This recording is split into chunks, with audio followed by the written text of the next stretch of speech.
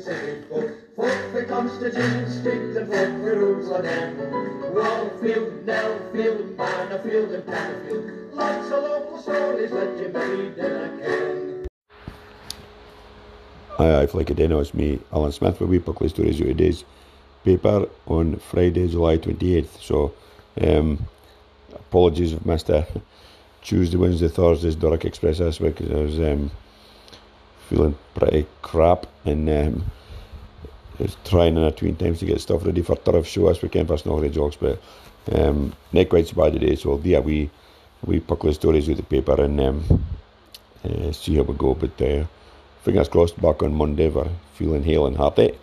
On our front page paper today is Sweetener's bid to lure firms to city's faded granite mile. So businesses will be offered golden hellos to the Silver City in a bid to transform the fortunes of its iconic Union Street.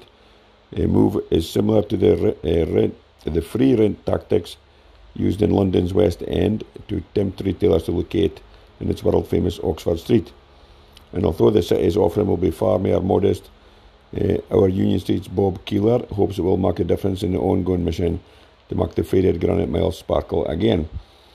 Incentives already on offer include free membership of Aberdeen and Grampian Chamber of Commerce and 12 months free web access for Internet for Business. But the package of perks could be enhanced to include staff development and shop design expertise. Talks are already ongoing with about 10 companies. Aberdeen City Council also recently approved a £500,000 fund to help cover the cost of refitting empty Union Street stores. Mr. Keeler said, when you put it all together, it would be a really great business support package. Large national chains would be excluded from the initiative. So, well, that sounds quite good. And if they've got some firms looking at it already, then hopefully they're not far away from getting some more shops back into it, and make it more like a shopping centre again, and for it is just new, which is I think we've maybe mentioned it once or twice before, but it's a bit of a disaster. Now here's a taxi boss that swigged wine out of a bottle at the wheel. So the co-owner of a taxi firm has been banned from the road after being caught swigging wine in the wheel. Lynn Joss was nearly 4 times the limit when she was stopped by the bobbies in Bunkree. Officers had been tipped off after the wifey was spotted decanting a bottle of white wine into a water bottle. That's very sneaky, So the wifey lost her taxi licence as a result and is now also been banned from driving. Fiscal Deputy Emma Peterson told the Aberdeen Sheriff Court the accused is the owner of the vehicle. She is also part owner of a local taxi company. Officers stopped the wifey on Ramsey Road at about 1 o'clock on June the 28th, 1 o'clock in the afternoon. They found her alone in the vehicle with the water bottle containing what looked like white wine and noted a wine bottle in the footwell. She admitted to bobbies that it was wine and that she had last taken a drink 5 minutes earlier. So she bides at Muckles, and she said Stoney, and she pled guilty to driving with 80 milligrams in 100 millilitres of breath. The legal limit is 22. That's a fair skate, she said on. Defence agent John Hardy said his client had no experience in the criminal justice system until she was a victim in a case a few years ago. He says she found it awful stressful, and during that time she developed an alcohol problem.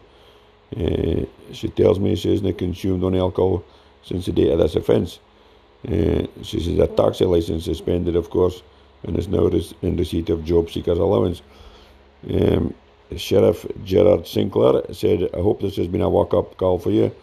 He banned her for driving for 12 months and fined her £420. So, guys saying, but it's bad enough, driving just yourself, but not really on ace if you're a taxi driver. No thanks. It's alright to folk in the back drinking, but not the driver.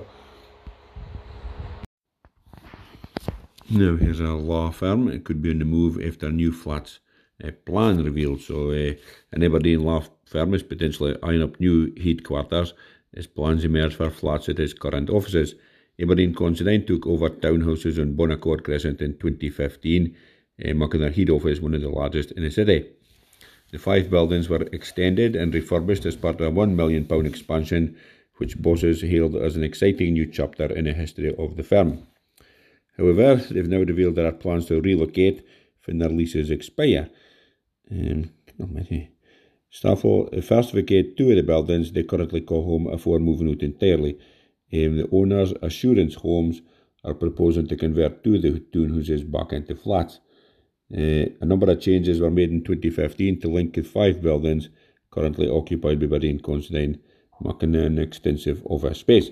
But if the proposals going ahead, numbers 8 and 9 Bonaccord Crescent would be separated again, and 14 flats would be built inside.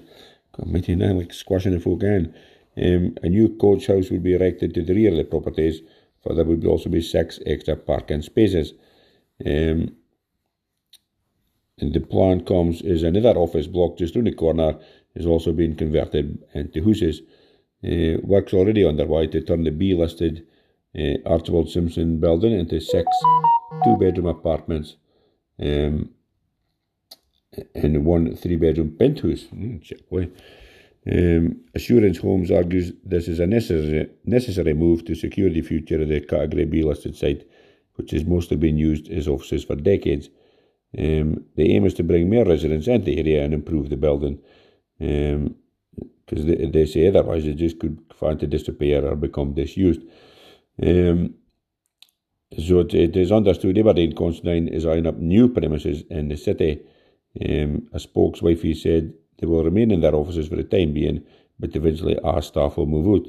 However, she didn't reveal the reason for the move or far the new office would be. So, well, that seems a bit odd to spend £1 million on him up and then even 10 years later giving him up. But well, I'm sure it's not cheap buying there, and I'm sure when the flats is ready, they won't be cheap neither. But saying that'd be a very fine place to buy them, I'm sure. Oh, here's the ex-Coast Guard that meets a wifey he helped to rescue 30 years ago. So Paul Charles's new job had already got off to a memorable start when he met a gold medal winning Paralympian on his first day. But what he discovered next left him lost for words. A few minutes into the conversation with Karen Dark, he realised their paths had crossed afore, and he had played a major role in her life. The pair met while Karen and her nephews were visiting the Moravia Aviation Museum in Kinloss. That day, Paul had just started as a volunteer. As they chatted aside a Sea King rescue helicopter, Karen mentioned it was similar to the Ian that airlifted her to hospital following a major accident in 1993. He realised he was a watch officer at Aberdeen Coast Guard at the time when Karen fell while she was climbing cliffs at Cove. It was an accident that changed her life. A keen athlete and adventurer, she was left paralysed for the chest down, aged just 21. But it was a call for Paul, who had previously served with RAF for 30 years, which probably prevented even worse injuries. Ultimately, it helped Karen retain the use of her arms. Both a lifeboat and inshore lifeboat had been sent to the scene of the accident. A rescue helicopter scrambled for Lossiemouth and was also on its way. She had suffered a broken back and an unstable neck fracture. He suggested waiting for the aircraft rather than risking further damage by being transferred from the little boat to the big boat. He says if she'd been jogged about, she could have ended up completely paralysed rather than for the chest down. Now, 30 years later, I'm still speaking to Karen, and it was such a coincidence. When she realised I was the one first suggested they wait for the helicopter, she said, "Thank you for saving my arms." I didn't care what to say. I'm not normally stuck for words, but on this occasion it was a lovely thing.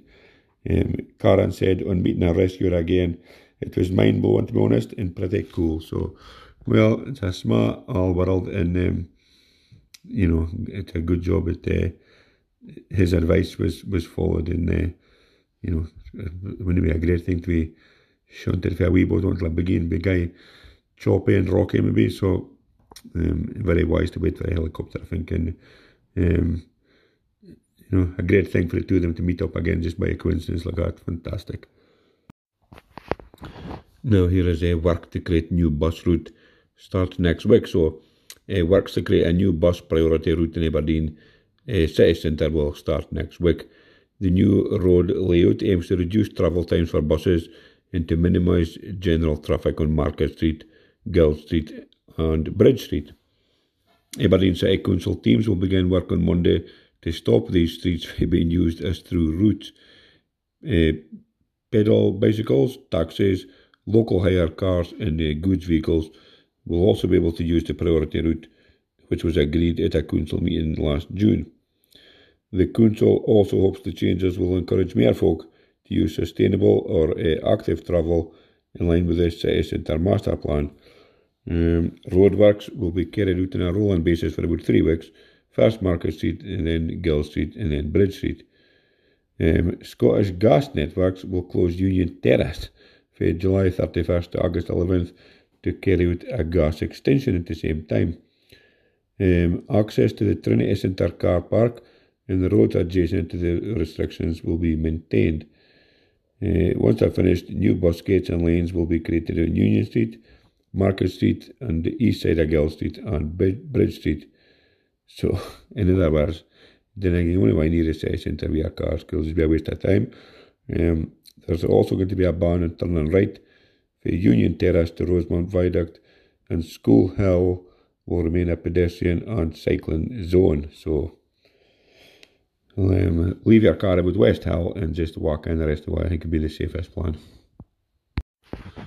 Now, just finish up with sport as normal, and the back page paper today is Don's aim to narrow gap on Old Firm pair.